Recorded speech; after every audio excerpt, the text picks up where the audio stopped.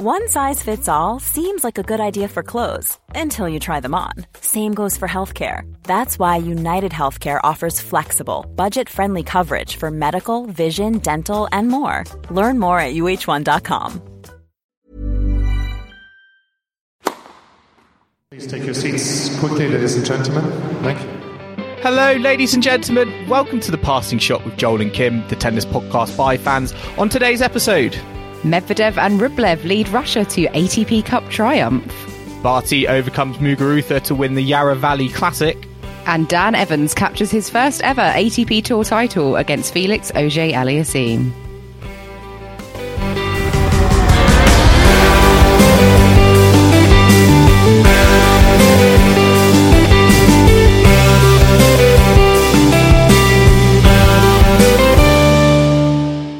Kim, the eve of the Australian Open is here. It's a very exciting moment, particularly I think for British fans waking up this morning. Dan Evans winning, Jamie Murray winning as well. All of it kind of combined together. I'm just kind of really excited that we've got our first Grand Slam of the year. It is here, and we've already had some British success. Yeah, and I was also quite excited by the trophies that we saw as well. Dan Evans got a boomerang for his first ever title. Forget, the massive cups that you get, like the Barcelona Open, which is huge. He got a lovely boomerang, but yeah, really, really good to wake up to that. Not going to lie, Joel, I'm still in my dressing gown because we're recording this in the morning. I've got a nice cup of tea, and I'm still in my my gown, which is probably going to be a running theme for the next few weeks. Tea, toast, and dressing gowns for a cold winter morning in the UK while we watch some tennis. So yeah, quite looking forward to that. It is like sort of snowing, like very lightly in London at the moment. I'm not in my dressing gown. I'm in my long johns. Long johns? I know, that's very old school, isn't it? To me, that just makes me think of like older men. But perhaps they are for the young as well. I don't know. My base layers, I'll make it sound a bit cooler, but right. Yeah, complete opposite, I think, to the weather all going down under at the moment, which it looks really, really nice, and I'm really, really jealous not to kind of be there. But yeah, we've got a lot of tennis to talk about. We're also going to be revealing our collector set predictions. I know people have been in touch with their predictions. We're going to also be unveiling our predictions today.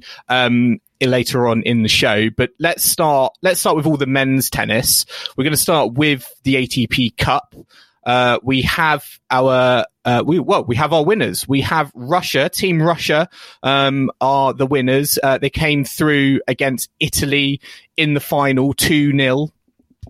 And it really was, the tale of the ATP Cup was pretty much, it was the Rublev and Medvedev show. They were absolutely fantastic in their singles matches. I think they only dropped 2 sets between them in the singles in the whole event. It just shows you how good their form is. And it was the same situation in the final. Rublev in particular kind of blew Fognini away completely. Serious aggression from him, controlled aggression. It was, he had Fognini all around the court, not really having much of an answer. Medvedev as well, against Berrettini. And yeah, it was just, I guess, in a team competition, if you've got 2 singles players who are in the, the form of their life at the moment, going through a real purple patch, it doesn't really matter what your doubles team is, because I think Team Russia have just proved that. I know, and looking back now, I think obviously they were going to win with Medvedev and Rublev, picking up where they left off last year and not looking like they were at all kind of rusty at the start of the season. And I can't believe I had put Argentina to get through their group. What was I thinking, Joel? I really don't know what I was on then, but yeah, they were really fantastic. And especially, Medvedev, like, he just kind of strolled past Berrettini, really. That was a slightly tougher match than the Rublev Fognini match, but Berrettini had been in pretty decent form this week. He'd beaten Thiem, Monfils, RBA. So he was, in good form, but it just wasn't obviously enough when it comes up against someone of Medvedev's caliber. And yeah, great victory for them. They didn't obviously even need to play the doubles, but Donskoy and Karatsev didn't get a run out in the final, but yeah, they just, you don't need your doubles team, do you, when you've got Medvedev and Rublev, really? And also, Medvedev, he smiled when he won. I know a lot of people were picking up on the fact that he's obviously, I think he's like grown a bit of notoriety about him for like not smiling, not showing any emotion on a tennis court, but I guess in a team country, when you're playing for Mother Russia, I don't know, something comes out in you, because he was really kind of, he showed a bit of emotion at the end of the match. And I think it showed everyone, how much it meant to him, to win for his country. So, I wonder if we'll see that continue when it gets back into kind of the singles competition. Just kind of talking on Medvedev, actually. I mean, we know we've spoken about Rafa's, potentially fitness concerns. I mean, with this kind of coupled with the form of Medvedev in at the moment, would you say he's second favourite, or would you still say Nadal is second favourite, Kim? I mean, where do you think this puts Medvedev in terms of, favourite for the Australian Open? Oh, I see. Yeah. Does Medvedev go above Rafa? Is it sort of Novak way ahead, like a country mile ahead of everyone, and then kind of team and Medvedev and Rafa all together? Or, it's based on form, Medvedev would have to be placed above team and Rafa. But I mean, I still, team and Rafa have form at the AO. They've reached finals, they've reached semis. Medvedev hasn't. So you've also got to counter it perhaps with that. We know slams can be different. So we shall wait and see. But interestingly, Rublev and Medvedev could meet, I think, in the quarterfinal. Would it be quarterfinal at the AO, or fourth round? Quarterfinal, I think, which I think was a repeat. They met last year in the quarterfinal or the fourth round, I think. So they tend to play quite a bit, actually. And I think Medvedev would come through that one. But yeah, I don't know. I'm still, I have a Medvedev in the final, I think, don't I, in my predictions. So we'll see. But my predictions have been terrible of late, have to say. But yeah, the ATP Cup was, for me as a Rafa fan, I was very disappointed, obviously, that he didn't come out and play. But I understand that if he's got a bit of a sore back, you want to save yourself for the AO. So I'm hoping that it's not too bad. But obviously the fact that he didn't even kind of step on maybe just to play a bit of doubles isn't a great indication. I thought he might want to kind of get a bit of a run out. I mean, it was pretty impressive, to be honest, that Spain got to the semi-finals without, Nadal stepping on court. But yeah, I mean, Germany as well also were kind of pretty handy. I actually think that semi-final between Germany and Russia was effectively the final. That was probably the strongest test that Russia had. The Medvedev-Zverev match, again, Medvedev won that 7-5 in the third set. That was really kind of the biggest test that he had, but coming through it. So, all those players, I think, definitely in good form. Zverev as well for Germany, Struff as well, actually, I think looked quite decent. So, I think all the kind of the singles kind of competitors, probably there were definitely some big winners. You'd only really say maybe Nadal is the biggest loser in terms of the fact that he wasn't able to kind of step out on the court. He might not have necessarily needed that practice, but I guess all he's had at the moment is practice against Jannik Sinner, and that's pretty much about it, isn't it? And an exhibition against team. But, of course, yeah. Yeah, and actually, just a word on Struff. I didn't recognise him at first because he didn't have his beard. I don't know how long he hasn't had that sort of facial hair for, but he just looked completely different. I was like, who is this? But yeah, actually, a note on Sinner, we'll get onto him later, but I think perhaps he's done really well out of that, practice with Rafa in the run-up. But let's move on to the Murray River Open, which was obviously also taking place this past week at Melbourne Park. And yeah, like we mentioned earlier, Dan Evans has won his first ATP Tour title. It's been a long time coming. He's had chances. He's been in finals. But yeah, he did it in some style, I think, today. 6-2, 6-3 over Felix Auger-Aliassime. I watched some of the highlights of that this morning, and he just seemed in really good shape, moving really well. And I mean, I know FAA isn't the man isn't a man for the final. He's lost, I think, 7 finals, all in straight sets now. But I'm just so glad Evans has come through and finally got that monkey off his back. Yeah, it was fantastic considering, all the ups and downs, of course, Dan Evans has had through his career. It really seems like he's playing the best tennis of his life at the moment. And, he's around, I think he's 33 in the world. And with the form that he's in, I mean, there's going to be question marks in terms of can he go better than that? Can he push potentially kind of top 20? I think the question for him now, and I think he knows it as well, is he needs to start replicating this form that he's shown, I think, consistently more often than not at the 250 level, 500 level, and bring that into kind of the Grand Slams. He didn't have a great Grand Slam record last season. I know it was a bit funny because of coronavirus and COVID, but I think he now needs to kind of show that, yes, I can do it on the tour. Now I need to kind of show it at the Grand Slams. And, this week, I mean, just kind of from a British point of view, it was great. I mean, it was just waking up every morning and going on the app and then seeing Dan Evans win in straight sets. It was a really emphatic final, but it was generally an emphatic week for Ivo because he didn't drop a set. It was all pretty comprehensive. And yeah, Auger-Aliassime, talented player, future is ahead of him, but he just kind of wiped him off the court. 2 and 3, very uncomplicated. And he will be going into that match in the first round against Cam Norrie, full of confidence and really kind of eyeing up, potentially an opening there, with an unfit, a fitness doubt sort of Nadal in his section.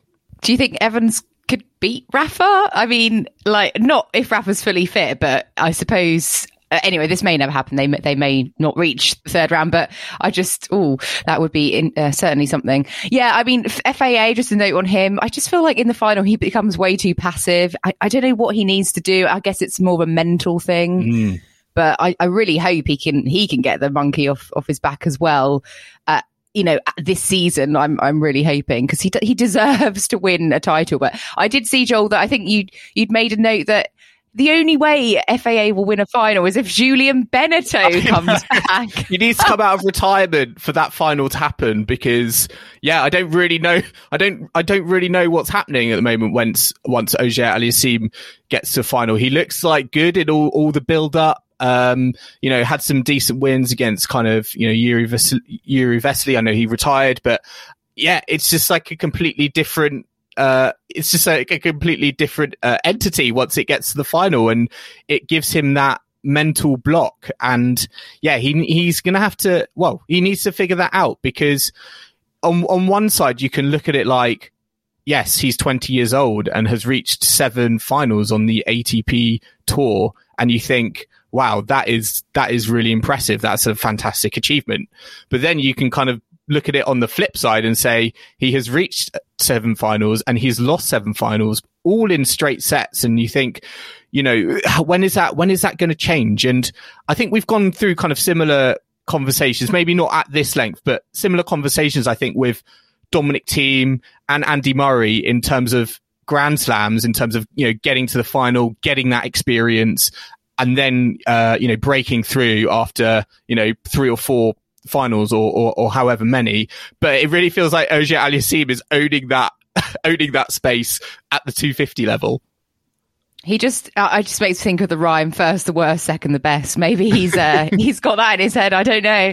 But, it's interesting, isn't it? Because if you compare to what we saw at the Great Ocean Road Open, we had Jannik Sinner winning his 2nd title on the trot. And I think that makes 2 titles from 2 finals for Jannik Sinner. So completely the opposite. He's only 19 years of age, so he's even younger than FAA. And he kind of is making the most of any finals that he's getting to and winning them and really making history again, breaking records. He's the youngest player to win 2 ATP Tour titles since Djokovic at that age, who did it in 2006. And he's also the youngest player to win back-to-back titles since Rafa, age 19 in 2005. So, he is someone that is converting at those moments, unlike FAA.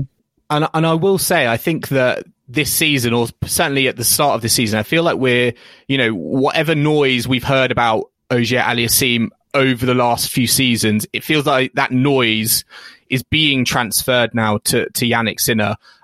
We obviously know how talented Auger-Aliassime is, as a 20-year-old, but it feels like now that Yannick Sinner has well and truly come onto the scene last season, and now he's got kind of all the momentum at the moment, and he's potentially becoming that number one player, below the Sasha Zverevs and the Stefanos Tsitsipas's, as in that sort of next gen bracket. So that will be very interesting. I mean, I don't want to kind of keep beating around the bush in terms of Auger-Aliassime, but I do think kind of watching that final, he does need to have a plan B, and I don't think he has that at the moment. I feel like what he thinks his plan B is to kind of hit harder. And, when that happened, I think against Evans, it just led to, more unforced errors, him going long more, etc. And I wonder whether he needs to have a more varied game plan, particularly when he comes up against more wily and experienced players on the court like Evans, when he is going to need to change it up. And I think that for me is where he needs to improve. And also, as you said, in the mental approach as well. There's just got to be something there about once he gets to a final. So he needs to almost kind of instill that sort of round one, round two mentality in a final and not let the situation get the better of him. But I'm sure it's going to happen at some point. It probably will happen this season. But it's just the monkey is still on his back. When is it coming off? Who knows? Yeah, room for improvement. But let's just talk a bit about the Yannick Sinner match. He came through against his compatriot Stefano Travaglia, 7-6, 6-4. That was a bit of a closer match. I think both of them, they did look quite tired. Both played quite a lot of tennis this week. I know Sinner's semi-final was, I think, just over 3 hours against Karen Khachanov. He had to save a couple of match points in that one. So yeah, not going into his match tomorrow against Denis Shapovalov very fresh, I should say. But I think he'll be pleased to get another title. Obviously making it 2 in a row with the Sofia Open at the end of last season. That match between Sinner and Khachanov, for me, that was probably the match of the tournament. That was a real test, a real battle. I asked questions of Khachanov in our catch-up a few episodes ago about how he was going to come out, and he showed, I think, the best of him. Yes, Sinner got the best of him, but it was a really kind of fantastic match. And I think what was so impressive of that match from Sinner's point of view is that, yes, we talk about his ability on a tennis court, but unlike someone like Auger-Aliassime, I think it showed his sort of mental toughness as well to kind of win from match point down, was really kind of impressive. And the fact that he was able to kind of carry that through and win in the final as well, it just, I think, speaks volumes and character about him as a 19-year-old, which is, seriously impressive. So yeah, the other thing as well, Kim, that final, it was an all-Italian final. Italy were in the ATP Cup final as well. I mean, it's great. It must be great to be an Italian tennis fan at the moment. Absolutely. Obviously, the Italians in the ATP Cup final and now Sinner and Travaglia. I think that was the first all-Italian tour final since 1988. Great stat that. Massimiliano Narducci against Claudio Panatta in Florence. So yeah, that's quite surprising actually, because obviously there's a number of Italians on the tour, and you would have thought that maybe Fognini would have come up against someone perhaps also Italian in a final at some point. But I mean, I have said this before. What for me stands out with Sinner is his composure on a court, his mentality. I think I can totally see why he was training with Rafa. I think they'd be perfect to practice with each other. I think I see a lot of Rafa in Sinner in terms of his composure and his attitude on the court, which is probably why I'm quite a big fan. So yeah, I think it's exciting, but I'm not expecting too much from him at the AO. I think it might be biting off a bit too much to go straight into a potentially, a big 5-set match against Shapovalov, but we will see. And let's just touch on the doubles, Joel, because we had at the Great Ocean Road Open, Jamie Murray winning a title. He's back with Bruno Suarez, and they've kind of kicked off in the best way possible by winning the event.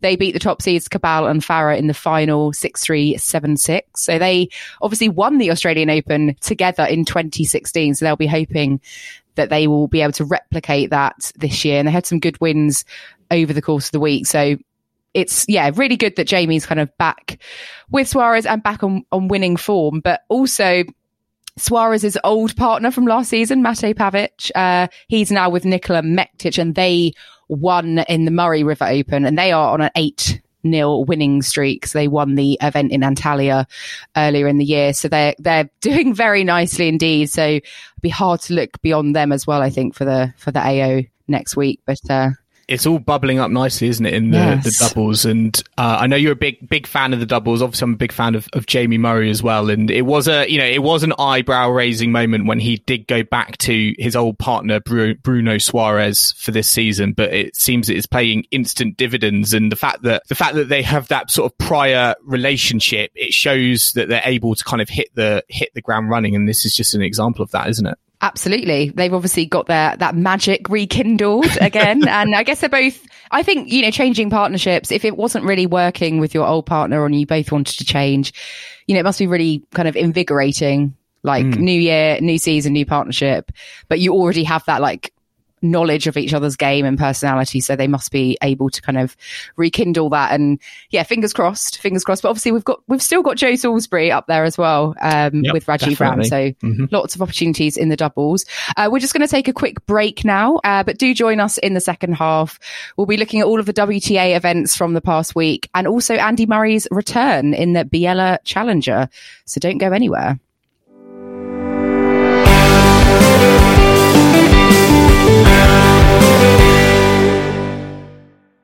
This is The Passing Shot. You're joined by Joel and Kim. And now we're going to move on to a little quiz section, I think, Joel, before we get into the WTA events. There's no mysterious player this week. You've got another little quiz, I think, up your sleeve for me, because we enjoyed doing that so much.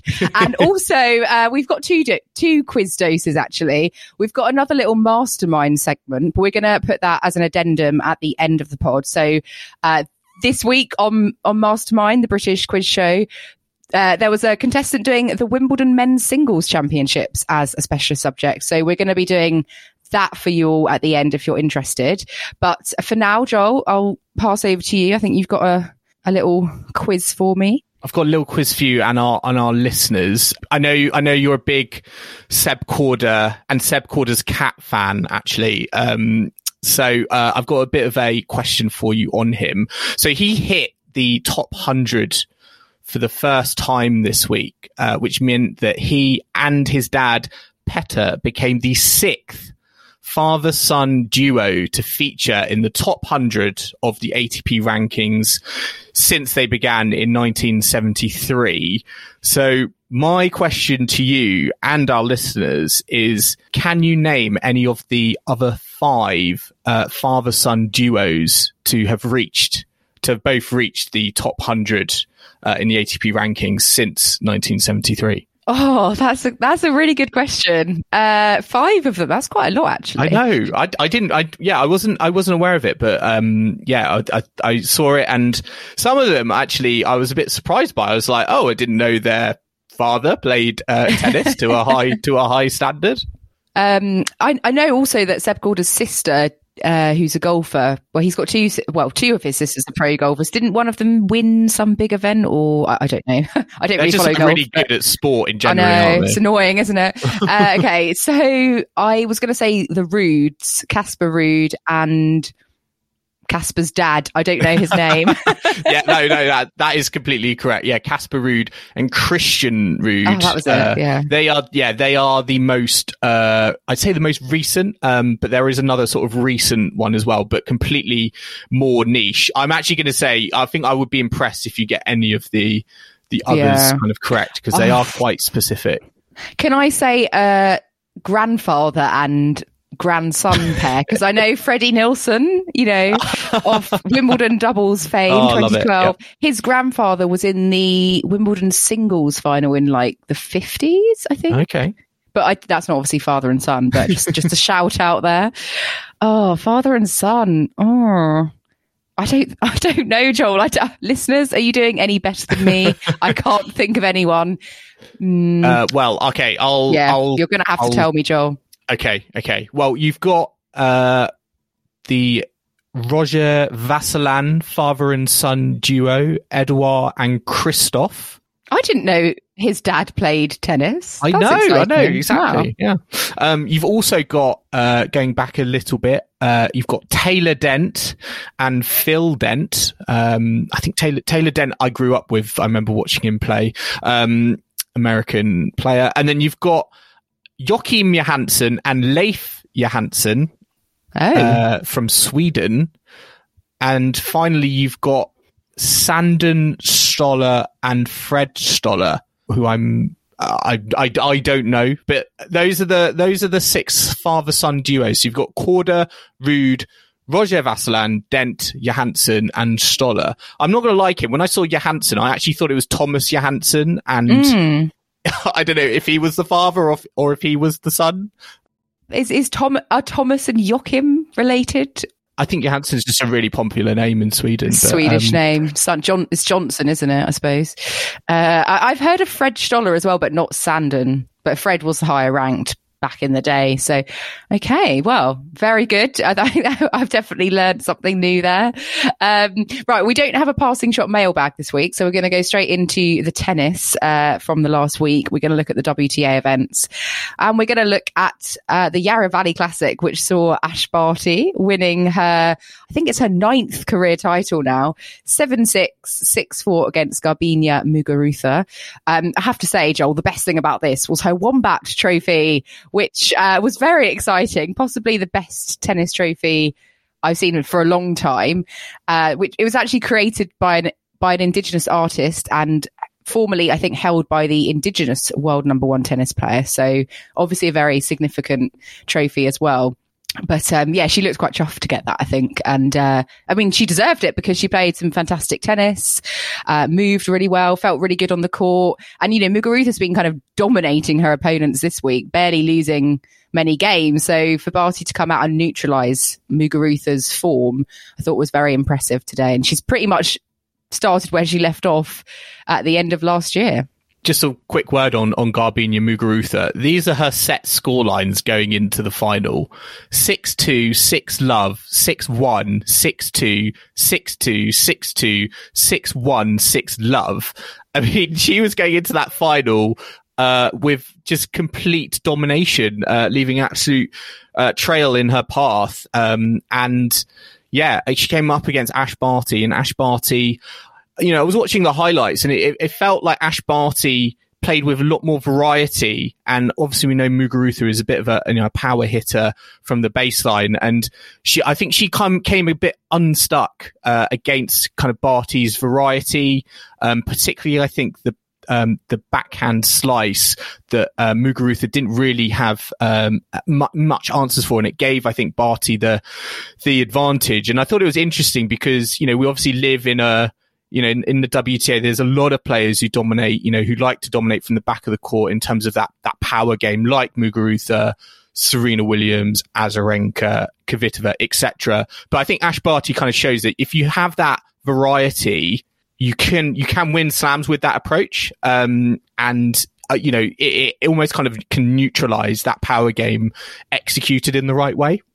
Yeah, and she hit double the number of winners that Muguruza did today, put down 11 aces. I mean, it was a very comprehensive performance. I know Muguruza served for the first set, obviously didn't manage to do so, but I just feel Barty's demeanor and attitude on court, she's just so I just love it. I mean, I just think she's got such a good perspective on everything, and I think that really just shines through. And actually, she's starting this season very similar to the last season because she picked up that Adelaide title kind of pre-AO. So she's picked up a title at home going into the Slam. Obviously, she didn't have to play her semi-final because Serena withdrew from that. So that probably helped as well. She's probably still feeling fairly fresh, I would hope. She hasn't, she's had a few 3-setters, but obviously because of the that pause in play on Thursday, they made the third sets of all of the matches. I think from the quarterfinals onwards, they made the last set just a match tiebreak, which obviously helped, I think, kind of save their bodies a bit. But however, despite that, we still had quite a lot of walkovers, didn't we? From, across all of the tournaments, Serena withdrawing, Osaka, which we'll get onto in a minute, she withdrew from the the Gippsland Trophy, and then I think Azarenka from the Grampians, all withdrawing in these tune-up tournaments, which, you know, I get that players play them to get a few matches under their belt. Then maybe the top players aren't going in necessarily to win the event. You know, they wouldn't be, you know, distraught at not winning because they just want to get enough kind of match practice. But it's a shame, isn't it, when you get a lot of withdrawals and perhaps, you know, finals or semis that just aren't played or just sort of really lackluster as a result. And I don't know, I suppose it's not really, this has always been the case, I suppose, but it's just a shame, isn't it? I don't know if there's anything, a way round that. It's a tricky one because, you know, these players, you know, will be looking at getting into the, you know, the deep end of the Australian Open and want to be as fit and firing as possible, and therefore ideally don't want to be playing tennis matches on the Sunday before a Grand Slam starts on a Monday. And, you know, with that in mind, you know, it feels like some of these players have, you know, either kind of basically conceded and been like, right, I've had my playing time. I feel great. And that's enough for me. But I think, you know, I'd be interested to get the perspective of kind of the tournament organizers of these events, because, you know, what are they kind of thinking in terms of the, you know, the integrity of their event and the fact that, you know, they're almost kind of arguably almost kind of treating it as a, you know, as a tune up, almost as like arguably even like it as an exhibition. You know, I get my 3 matches and that's it. It feels like there's a bit of a, you know, a debate here, particularly I think at the moment when, you know, the schedule is so, you know, so fluid, and we're having, you know, all the top players play in the immediate week before Grand Slams. I think we're getting these situations more often. You know, you just touched on Osaka. Osaka effectively did kind of the same thing in the build up to the US Open. And I do wonder whether there's I don't know what you can do to combat it, but it just does, for me, I don't know for our listeners, but for me, it feels like it affects the, you know, the integrity of the WTA tour when, you know, you're getting your top players just kind of pull out kind of under the vague pretense of maybe an injury, to make sure that they're kind of ready for, you know, the bigger prize further down the road. Yeah, I mean, I was thinking perhaps for a pre-warm-up event, pre-slam event, you could have it so the final finished on like Thursday, and then that would give them a long weekend. But obviously that would affect the whole calendar. And in terms of this event, you know, it's all different anyway because of COVID and quarantine. So it was probably very difficult to do that. But maybe long-term they could think about that. I know sort of the pre-Wimbledon events like Eastbourne, you know, that finishes on the Saturday at least and not the Sunday. But yeah, it's... I don't know. It's a bit annoying, but I guess we've come to expect it. But yeah, great win for Barty in the Yarra Valley Classic. It's just saving all the big matches, all the meetups for the Grand Slams, always protecting it. Because we could have got Ash Barty, Serena Williams. You know, I think that's what's so annoying. I think from a kind of a fan point of view, it kind of robs us of these kind of big matchups and, you know, seeing, you know, who is the better player going into the slam rather than just being like, oh, it could be Barty or it could be Serena. I'd love to have a bit more of a, you know who was better, who's the more informed, so that if they do meet further down the road in the Australian Open, there's a bit more of a story there in terms of, can Barty get a comeback, or is Serena going to continue it? I don't know. It just feels like as a fan we're kind of being robbed of the best matches in the build up. And looking at the Gippsland Trophy, obviously just talking about Osaka, she withdrew from her semi against Mertens. We also saw a withdrawal in the quarterfinal, Mukova withdrawing from the clash with Kanepi.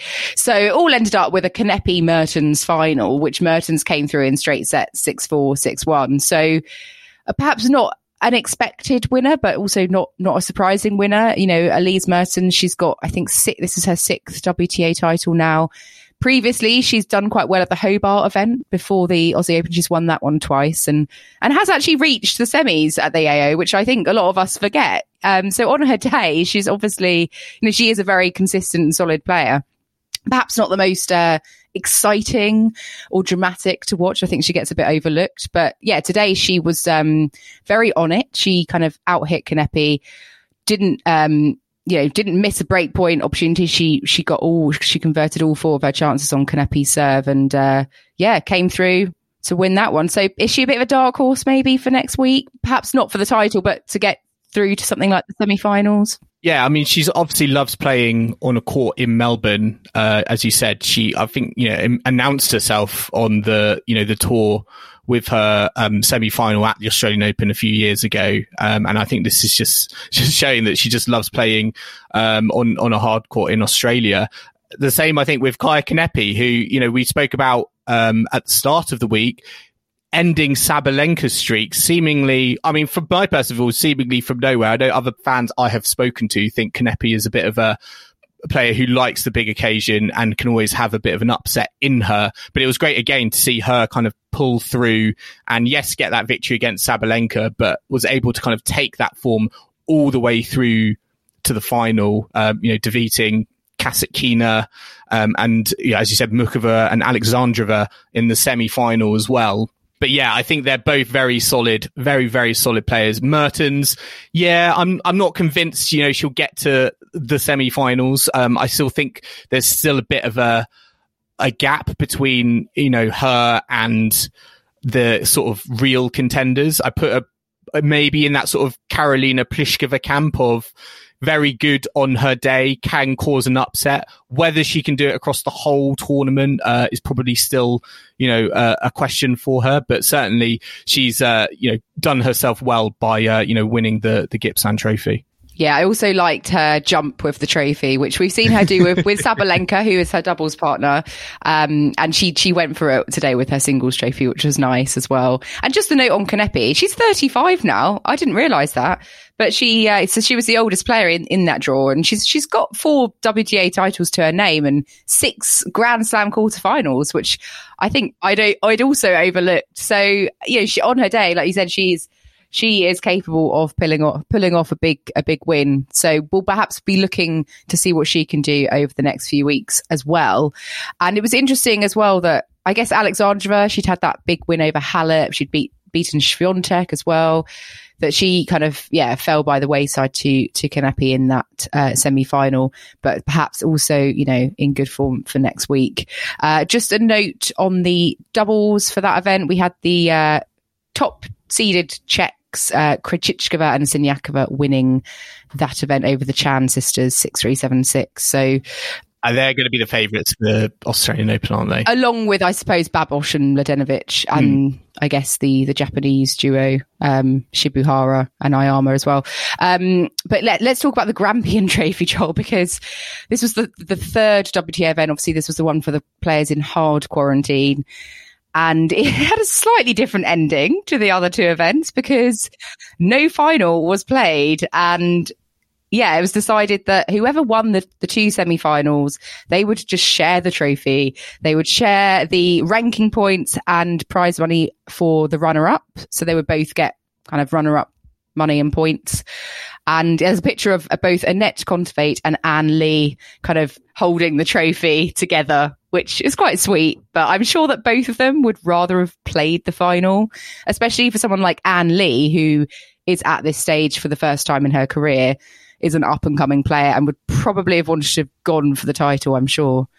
But that presentation ceremony picture is hilarious. I recommend listeners just look it out because, they're literally like trying to vie for it, almost like a tug of war, which I thought was quite funny. But it was, I think it was a bit sad. I think it was, at the end of the day, I think it was, it's a smart move considering, of course, the Australian Open starts tomorrow. But it's sad in the sense that, we are fans that, we would have loved to have seen that final. And I think from a player point of view, as you said, I think with players in the final, particularly who you probably won't expect to get to the second week. And, for them, it's more about, how many trophies can I amass in my career? It's just a bit of a shame, really, particularly for someone like Anne Lee, who came really, unseeded, out of nowhere, from that bottom half, defeated Jennifer Brady in the semi-finals in a really kind of tight, competitive affair. She would have wanted, I'm sure, to kind of just kind of go to that final and be like, put a, rubber stamp it, hopefully, because, that's a great story that's just kind of come out of nowhere, really. I know. I remember seeing her play, I think at the Surbiton Challenger like 5 years ago when I think she was about 16, 15. And yeah, it's nice to see her now kind of at this stage of her career, kind of burgeoning on to the WTA tour. And yeah, she was, she beat, obviously these semi-finals, they had a match tiebreak, but she came through 10-6 in the match tiebreak against Brady, who is also from Pennsylvania. So they are not just compatriots, but also both from Pennsylvania. And we saw Contivate come through against Sakari. She saved 2 match points in that one, came through 11-9 in the match tiebreak. So at least some, competitive semi-finals. I'm sure that they're both quite pleased, to still get to this stage. But I just feel like, especially for Anne Lee, it would have been nice for her to see how, if she could have got that trophy. But I did Google Anne Lee, because I have to say, although I had seen her, I think at that Challenger, I don't really know much about her, but apparently she's quite a fan of hot chocolate. So I'm a fan of her, if so. And we forget perhaps, but she came to Melbourne last year, 2020, ranked 142 in the world. She qualified for her first slam, beat Anna Bogdan in the first.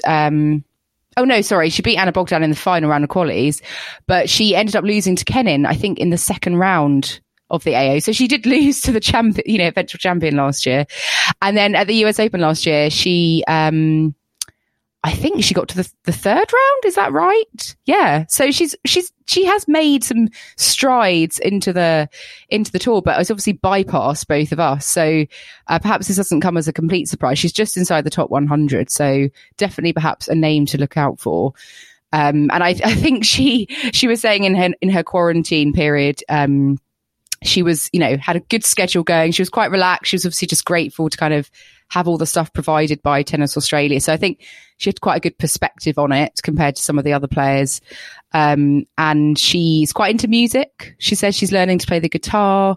She was listening to music quite loudly in her room as well. It just reminded me of Iga Swiatek, who was coming onto court at Roland Garros, playing like Guns N' Roses. And I was thinking, maybe she's onto something. Maybe she's going to use music in a productive way. Try and keep all her opponents up at night. I'm well, yeah, exactly. Just blast like heavy metal through the walls, and yeah, I don't know, but yeah, sure. We'll have to see what she does next week. Let's move on to talking about tennis next week. No, we're not going to talk about the Australian Open. If you want to digest all of what's going on there, you can obviously listen to our draw preview. We're actually going to be talking about the Biella Challenger in Italy. Andy Murray is going to be there as the top seed on a wild card. We have had the draw announced. So Murray does know his opponent in the first round. It will be German Maximilian Marterer. Kim, when we kind of spoke about this potential draw a few weeks ago, we were kind of excited because I think the draw list was quite loaded. I think we were kind of saying like Lucas Pouille might be there, Musetti, sort of very kind of interesting players, but that really hasn't seemed to kind of materialize. And the draw actually, it looks quite a kind one. It doesn't really look like there's a lot of danger there, even for a Murray kind of returning, from a hip injury, from whatever injury he's had from coronavirus. It looks like quite a kind draw for him. It does. I would be surprised if he doesn't win the Challenger, I have to say. Perhaps Marterer is his toughest opponent and in the first round. I think after that, I can't really see anyone challenging him. I mean, the final could well be against your favourite, Joel, Malik Jaziri, who's in the bottom half. He's not the top seeded in that bottom half, but he's not even seeded, Kim. So he's not even seeded. Is he really that lowly ranked now? Oh gosh, I still feel like Malik Jaziri has more behind him than Federico Gao, who is the second seed. But yeah, I feel like Andy's got this. Surely. I'm sure he breathed a sigh of relief when he saw the draw and Jaziri was in the bottom half, though.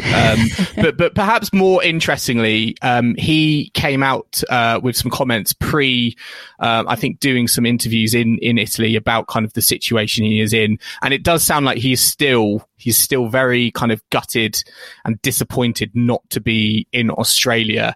I do wonder whether he's going to be stepping out onto a court in Italy and all he's going to be thinking about is the fact that there's tennis going on in the Australian Open, because in his words, he was kind of pissed off that he is not in Australia. And the reason for that, interestingly, we talked about kind of him testing positive. Now, he's kind of come out and elaborated on how that sort of came about. And he essentially kind of said that he thinks it happened at the National Tennis Centre in the UK in Roehampton, I think, where he must have been practicing. And he basically felt that, no matter how sort of strict or safe I am, if the protocols aren't in place, aren't good enough, if they're too lax, then I effectively am going to get it. And I think that's the situation we find ourselves in, because he has not had very good words to say about the National Tennis Centre and where he was practicing, essentially saying over Christmas, it felt like they kind of lost control a bit. They got a bit lax. And as a result of that, they let the virus sort of manifest itself. I think Paul Jubb tested positive, and then it just sort of had a domino effect. And a few days later, Andy Murray tested positive as well. Yeah, because he was saying that he hadn't been anywhere else except for his house or the NTC, a bar, kind of going for a walk around the block with his dogs or kids. And I like the fact that he said he's got an electric car, so didn't have to go to any petrol stations either. So he's obviously being very careful, and you would hope that, as a player, you'd have faith, wouldn't you, in the NTC? It's the same as someone having to still go to a physical workplace. You have faith that they're doing all they can to protect you and all that those measures are in place. And I think it sounds over Christmas like they just slacked off, and perhaps there are a lot of people using the NTC who perhaps shouldn't have been. I think Dan Evans kind of backed up what Andy was saying, and saying that a lot of people just maybe going there to get out the house, essentially, and they weren't really there to prepare for tournaments and kind of really seriously focusing. They should, so yeah, it's annoying. And if so, obviously British tennis have kind of shot themselves in the foot with that, because obviously the end result is that their most famous and most successful players are not able to play the first Grand Slam of the year. So yeah, it sucks, but I'm glad he's come out and said that, because hopefully it means that they'll take a hard look at themselves and think, right, well, let's get back on it and make sure it's as COVID secure as possible. Yeah, it's definitely frustrating, but as you said, interesting that Dan Evans backed up Murray's comments. And yeah, it's like, no matter how safe you can be, if the place you are training at or the building that you are in doesn't have the right rules or system in place, it doesn't matter how safe I am, I could still potentially get it. And that, unfortunately, sounds like the situation that kind of is the backdrop to Murray's COVID positive test a few weeks ago. So anyway, let's see how he does in the Biella Challenger. As I said, I think, Kim, we're thinking, obviously I'm a Murray fan, so I'm fully expecting him to go through all the way. I know this is going to be a tournament that I think is going to be more, we're looking at kind of his general movement and his sort of general just general movement on the court. But it doesn't feel like it's too loaded, really. He should be able to kind of come through it. Yeah, exactly. No, I think he's on for a good week. And actually, interesting, in Martyra, I think we saw him play at the Australian Open against Verdasco. Yeah, it was a late night match, wasn't it? It went to 5 sets. And Verdasco was getting really worked up. Like he was, I think Martyra won in the end. And I remember Verdasco getting, all annoyed on the court. But I think that's the only time I've actually seen Martyra play. I think it was like round 2 or round 3. And it was a late night outside ground pass court. And it was such a good atmosphere. I remember that very well. I'm glad you remembered it as well. But let's kind of move on now to our collector set and our collector set predictions. We announced our 6 picks for collector set in our Australian Open draw preview episode. So for our listeners who haven't listened to that episode yet, our 6 picks were Ons Jabeur, Iga Swiatek, Ash Barty, Alex de Minaur, Dominic Thiem, and Yannick Sinner. So those were our 6 picks, and we've asked our listeners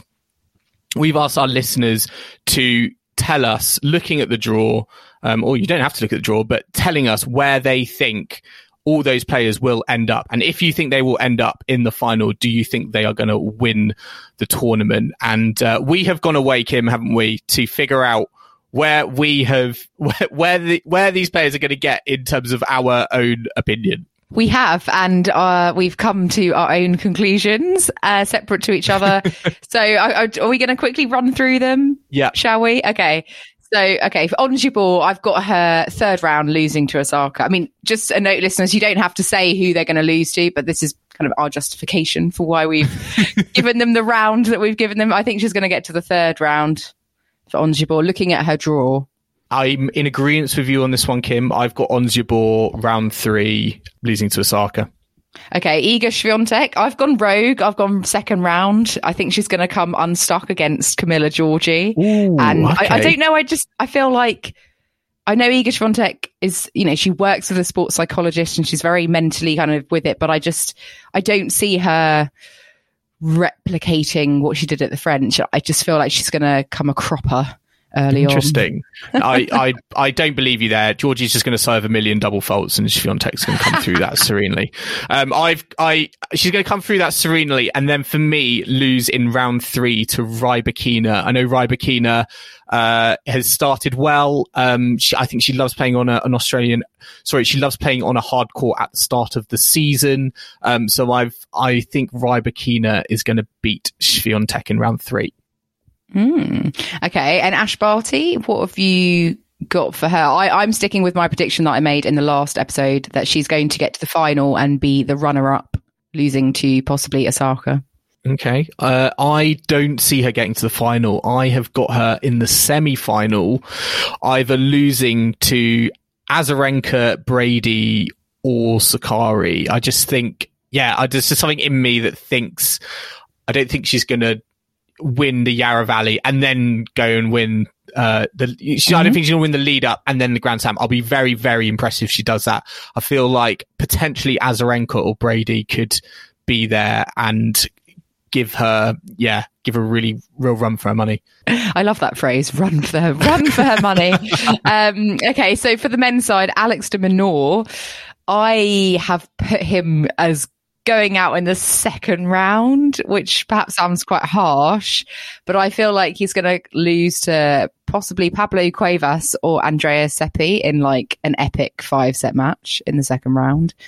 Yeah, I just felt like I just couldn't.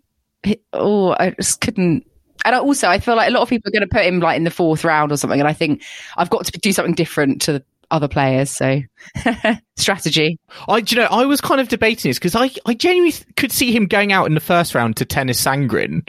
I don't think that's a very easy opener for him, but I do have him coming through that. But I've got another funny feeling he's going to lose in round 3 to Fabio Fognini. I know that sounds quite rogue, but I think Fognini's been in good form, bar the final in the ATP Cup. I think generally speaking, his singles wise, he's looked quite good playing for Italy. So I'm going Alex de Minaur round 3. Fantastic. Okay, a Dominic Thiem I've put as a semi-finalist, losing to Mr. Djokovic as per. What about you, Joe? I think you might be on the same wavelength here. I can't even say. I don't think I've got much more to say about that. I just think, Dominic Thiem will get to semi-finals. It'll be a repeat of last year's final, and I think it'll be a repeat result as well. I keep thinking about what you said about Novak, that you see no reason not to think that no reason to suggest that he wouldn't win, and I think I just can't go past that. Okay, and last but not least, Jannik Sinner. I've gone first round, which I hope I'm wrong on this one, but I just feel like having played all week and looking quite tired, I think, at the end of today, last night's final, I think that Sinner's not going to have enough in the tank for a Shapovalov first round. So I'm going to say, he's going to lose that one, sadly. Yeah, the schedule's not been kind to him because he's obviously played this match on Sunday and then I think he's in day one action as well. So he's going to need to do a quick turnaround, and I am sort of agreeing with you, because I'm going Yannick Sinner round 1, losing to Shapovalov on that basis. But also I think Shapovalov, even though he lost to Djokovic and I think Zverev in the ATP Cup, he looked, I think, quite good and gave them a run for their money as well, Kim. So I'm going Yannick Sinner round 1. Fantastic. So listeners, let us know your predictions. We would like them in ideally before the start of play. So you've got kind of a couple of hours, I suppose, if you're listening to this kind of today whilst we're recording it, Sunday the 7th of Feb. Otherwise, you're a bit late, I'm afraid, but you'll have to play for our next one if not. So just tweet us or, email us, passingshotpod@gmail.com, or Instagram us, Facebook us. Let us know however you'd like to. Tell your friends and family as well. If they want to take part and they don't have a Twitter account, you can send us their predictions on their behalf as well. The more, the merrier. And as we've said, you'll win a fantastic Passing Shot mug and maybe some tea bags to have a nice brew with. But let's look ahead, Joel. We've got the day 1 schedule for the AO, and we've got some, exciting matches. Obviously, we've got the Shapovalov-Sinner match, which is fortunately a night match. I think that's the least they could do for Yannick Sinner, to give him a night match after his exploits this week. But also, I guess, on notable matches, we've got opening rounds for Osaka, Serena, Team, Halep and Djokovic. They're all going to be on Rod Laver. And then MCA got Venus opening up against Flipkens, got Kerber, Zverev, Kvitova, and then we've got the Shapovalov-Sinner match as the night match. John Cain Arena. Now, I was like, what is the John Cain Arena? But that is Hisense, which then became the Melbourne Arena and is now John Cain Arena, I think. Right, got it. And I was like, who is John Cain? But I think he was a politician in Victoria who I think was quite instrumental, I believe, for keeping the Australian Open in Melbourne back in the day. So they've obviously, I think he passed away. Good history lesson. So they've renamed it. But yeah, any Aussie listeners, let me know if I'm completely wrong there. But yeah, on the John Cain Arena, we've got Stan the Man, got Tom Janovic, obviously Aussie hope there, and then Andreescu is gonna be out on that one, and Kyrgios as well in the night match. Classic Kyrgios on that arena. Kim, if you were there and you could have a ticket to any one of those courts, which one would it be? I'm actually leaning towards I am leaning towards the John Cain Arena, because I am really intrigued to see how Andreescu gets on against Bujanescu, who can be quite tricky, I think, sometimes. She's definitely had a run in her at a Grand Slam, but obviously we know Andreescu as a Grand Slam champion, injuries, withdrawals. I just don't know how that's going to go. So I'm really intrigued by that one. And obviously Nick Kyrgios as well, in the opening round. I think that always provides some entertainment. So for me, I'm sort of leaning towards there. Where are you looking? Rod Laver for the day, MCA for the night for me. But I haven't looked, actually, I'm not going to lie, I haven't looked at kind of the latter courts. So there usually there would be some random rogue match that I would probably go and watch. Onzibor versus Andrea Petkovic, maybe? Well, yeah, exactly. So there's always a whole load of people on the schedule to watch. But actually, Bernarda Pera, Angelique Kerber, Pera could win that one. I mean, I know I say Kerber on her day could go and win the title, but I feel like that's could be on for a bit of a dramatic match. But yeah, I think we've got some great matches coming up. I'm going to try and follow as much as I can whilst I'm, working from home and kind of fitting in all the usual stuff that life brings up.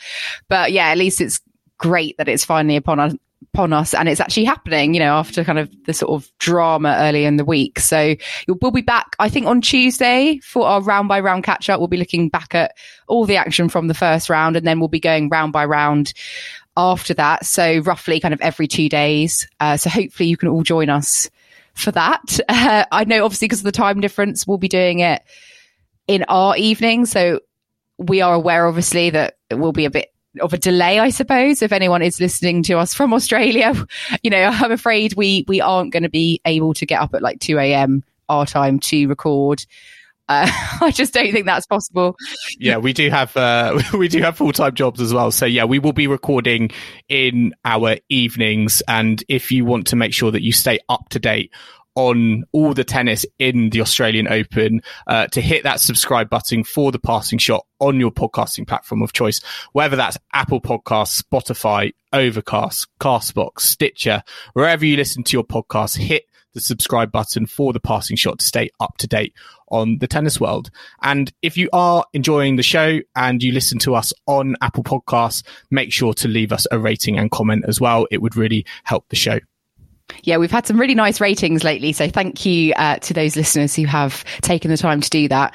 And you can also follow us on social media, on Twitter, Instagram and Facebook. So if you're not already following us, give us a follow and you can keep up to date with all the news and goings on. And you can also email us passingshotpod@gmail.com.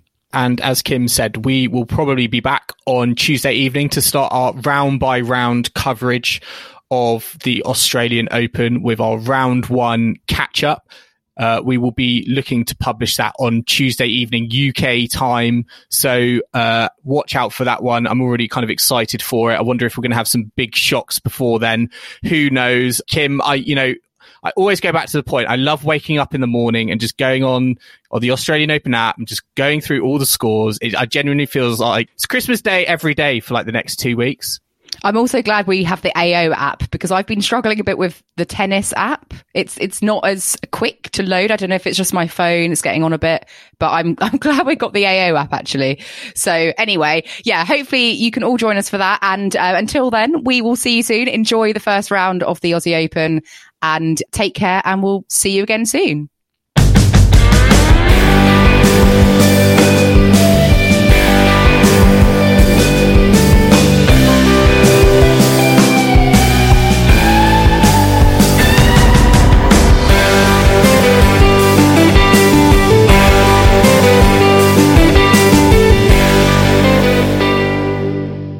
Okay, Joel. So John Humphreys, the host of Mastermind, has decided recently that he's stepping down. So I'm going to practice my replacement of him by giving you the questions from the Wimbledon Men's Singles Championships. Pressure. 1968 to the present day. So this is quite tough. Any listeners who have stayed with us for this addendum, I don't know if you watched the show or if you watched Mastermind, but I did not do very well on these questions. They are pretty hard, if I may say so myself. So are you ready? That doesn't fill me with confidence. I mean... Oh, but yeah, well, we'll see. I think some of them are very niche, but okay, right. Are you ready? Yeah. Number one. In 2017, who became the first male player since Bjorn Borg in 1977 to win the men's singles tournament without dropping a set? 2017. Come on, I need an answer. Roger Federer. Yes, well done. I said Djokovic for that, so I got that one wrong. Anyway, number two. In the late 1990s, the spectators' picnic terraces in Orangi Park became known by a nickname because of the popularity of a British player who contested 4 semi-finals in the men's singles tournament. What nickname? Henman Hill. Correct. Don't worry, they do get harder. The 2019 final between Novak Djokovic and Roger Federer was the first one to be decided by a 5th set tiebreak. Djokovic won the final set 13-12 after he won the tiebreak by what score? 7-4. Oh, no, 7-3. That's very niche, isn't it, that one? Number 4.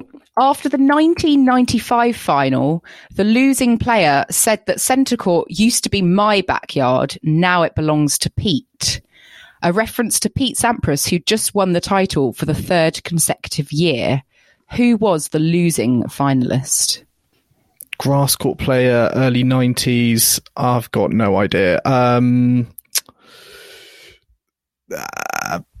Mats Wilander. No, Boris Becker. Don't worry, I didn't get that either. I think I said Agassi or something. Okay, number 5. Liverpudlian Barry Cowan unexpectedly took Pete Sampras to 5 sets in 2001. He said he motivated himself during the breaks by listening to a particular song. What song? I think I know this. Is it You'll Never Walk Alone? Yeah, exactly. Yeah. Clue is in the Liverpudlian. Yeah, exactly. Yeah. I stupidly didn't get that, even though I should have done, really. Okay, right, number 6. On his way to winning the 1975 title, Arthur Ashe beat a British player in 4 sets in the round of 16. What was his name? John Lloyd? No, it was Graham Stillwell. Okay, that is really niche. Never but okay. heard of him. Perhaps some of our older listeners will know that name. Okay, number 7. The Open era began in 1968. Which player was seeded number 1 in that year's men's singles tournament? I'm going to go with an obvious choice. Probably wrong. Is it Rod Laver? It's right. Correct. It is Rod Laver. Well done. Yeah. During the remarkable 11-hour match between John Isner and Nicholas Mahut in 2010, the courtside scoreboard froze because it couldn't cope with the large number of games. At the time that it froze, each player had won how many games? Oh, that is. I know. Who knows that, right? Who knows that? Was it 22 all? No, it was 47 all, apparently. Oh, okay. There we go. Yep. Number 9. The 1973 tournament was won by the Czech player Jan Kodes, but around 80 members of the ATP, including most of the top seeds, had boycotted that year's event in protest at the suspension of the Yugoslavian player by his country's national association. What was the player's name that was suspended? Pass. No, I've got no idea on that. Nicky Pilic. Okay, yeah. So there we go. Number 10. Jimmy Connors was 21 when he beat Australian veteran Ken Rosewall in straight sets in the 1974 final. How old was Rosewall at the time? 22? No, 39. No. Okay, I'll be very surprised if you get the last one. Number 11. What is the name of the umpire who was on the receiving end of John McEnroe's notoriously ill-tempered, you cannot be serious tirade during a first round match against Tom Gullickson in 1981? Carlos Bernardes. God, is Carlos Bernardes that old? Wow. Okay, no, it was some guy called Edward James. So there we go.